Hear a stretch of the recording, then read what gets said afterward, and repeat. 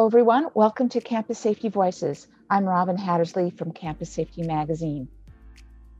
Community policing is a critical component of college campus law enforcement, and the College of New Jersey has implemented its Community Law Enforcement Affirmative Relations CLEAR unit to foster relations and partnerships with its community. In this interview, I speak with Tim Grant, who is the College of New Jersey's Chief of Campus Police Services, as well as one of this year's Campus Safety Director for your finalists. In this interview, Tim explains what CLEAR is, why it was developed, and the overall results of the school's community policing efforts. So, here's my interview with Chief Grant. Enjoy the show.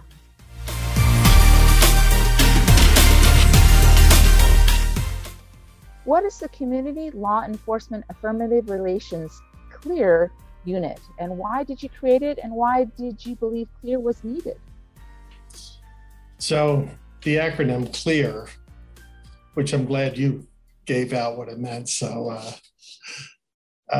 we stole right from the Attorney General's office. It was an act of blatant piracy that we took the name, right? But so in New Jersey, the Attorney General's office has some mandatory training, and they use the acronym CLEAR, and that's for a lot of its diversity training and its continuing education, cultural diversity and de-escalation.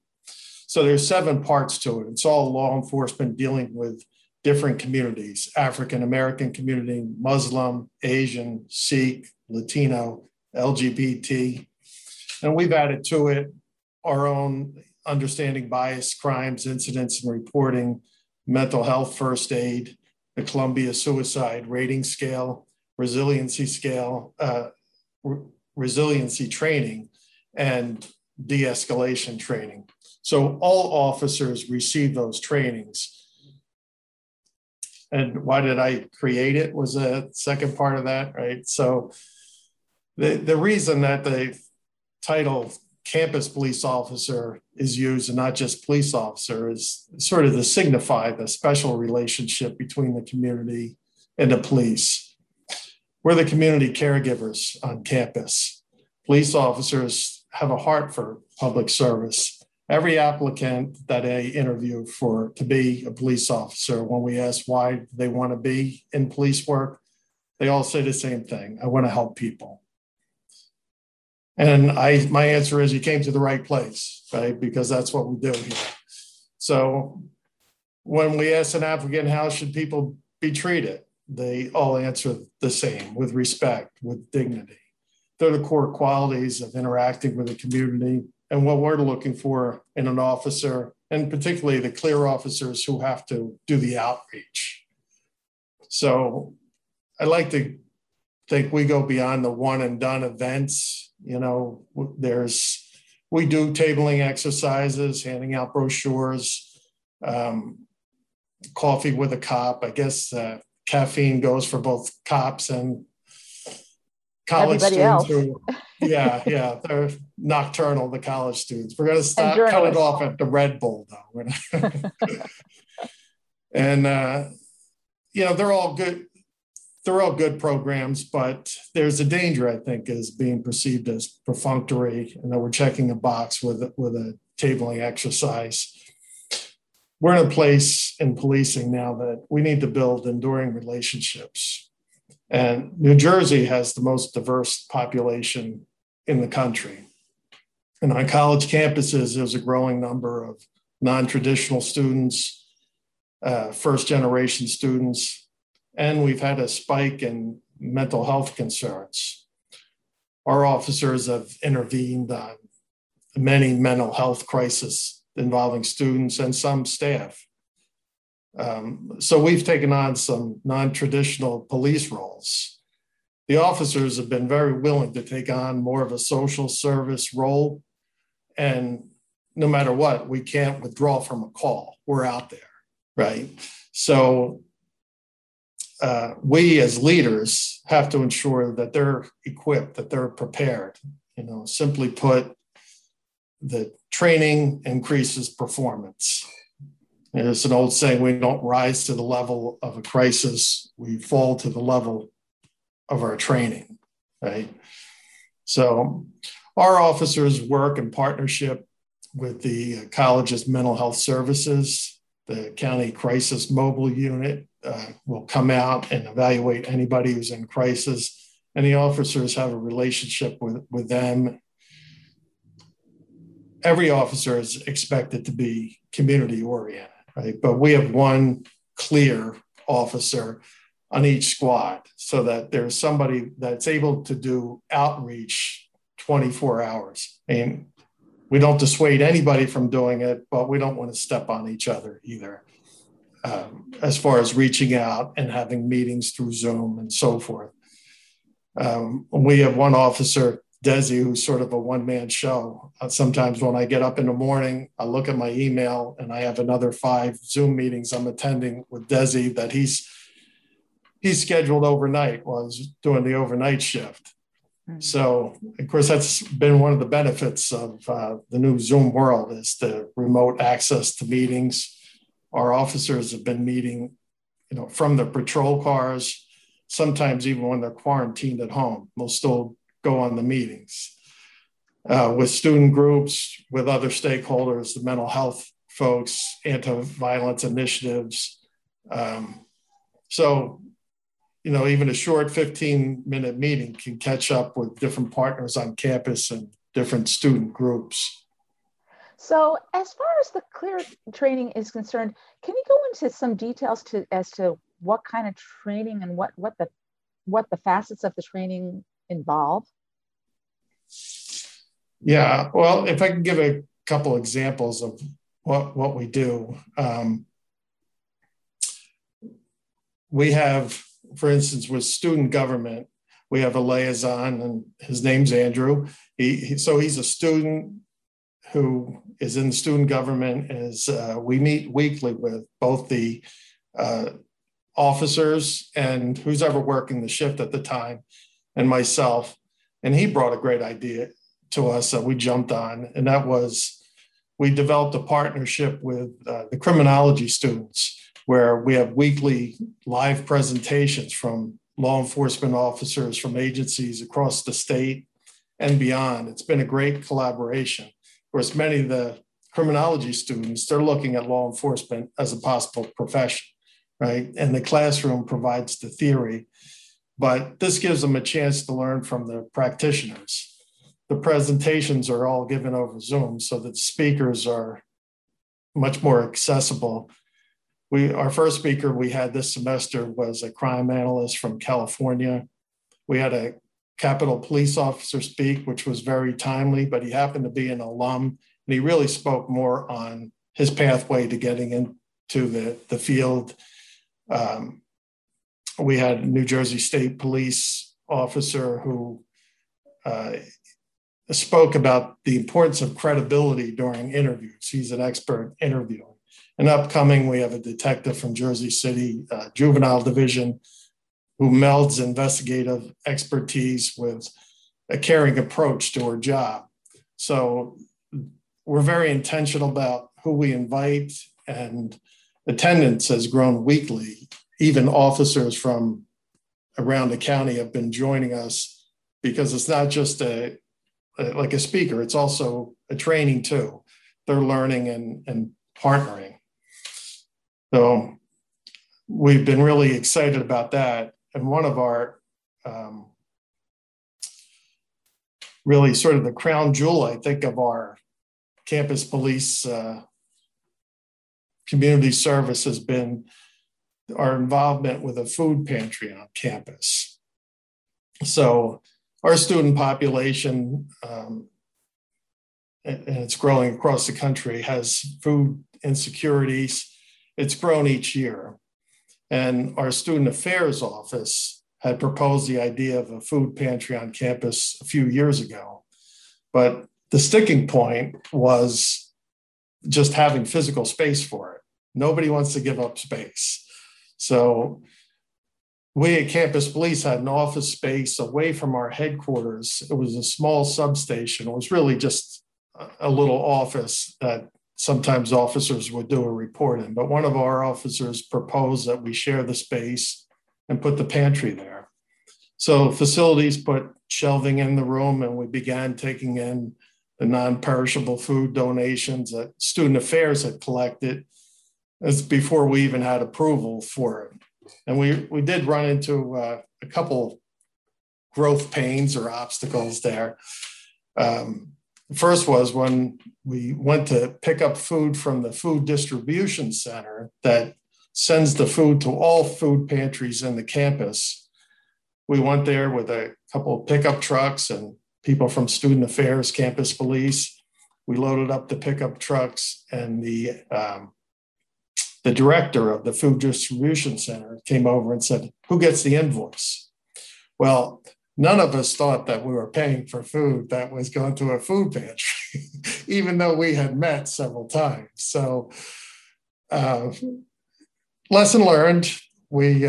Student Affairs took that one. They dipped into their budget for that. But then we realized we had to find a funding source. We took some donations, and since then, the Alumni Association has been financially supportive, and they've sort of adopted the pantry as one of their causes. So that's been a great partnership that worked out. Might have been better to do beforehand, but and along the way, there were some critics who thought that Campus Police simply wasn't the right place to house the food pantry. They thought that students in need might be hesitant to utilize a shop if Campus Police was involved. And some were, pretty vocal about it, but it proved to be just the opposite. And fortunately, because of our strong relationship with Student Affairs, that we overcame the detractors, and it's something that has just benefited everyone involved. Because even now, especially during COVID, the demand has gone up, and there has been virtually no staffing, no hours. But if somebody needs it, they call Campus Police, and we open it 24 hours a day. And it's really been a great way for our officers to meet students one-on-one and in such a helpful way, So we call it the shop. The pantry is called the shop, and it's really become a symbol of the durability of our relationship with the community and with Student Affairs. So what has been, obviously this is a great result of, and I don't know if this is so much about CLEAR training, but just about overall campus relations. But as far as your CLEAR training, and also as far as your campus relations efforts, what have been some of the results? Well, that certainly was one. We formed a partnership with an off-campus group called Secondhand Bikes. Anybody who's worked on campus has probably seen, it always mystifies me why when students move out, they leave their bikes so often. We'll come up with about 50 bikes that are just chained to racks throughout campus. And we take them for safekeeping, but after a year, then we're looking to dispose of them, not throw them away.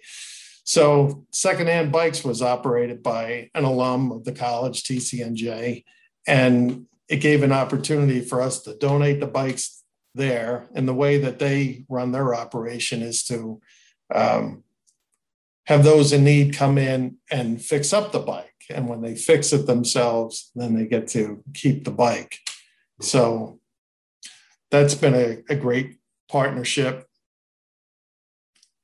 And if I can, I think, because community policing, and that's really CLEAR is our name for community policing, and everybody has their, it's really what you make of it.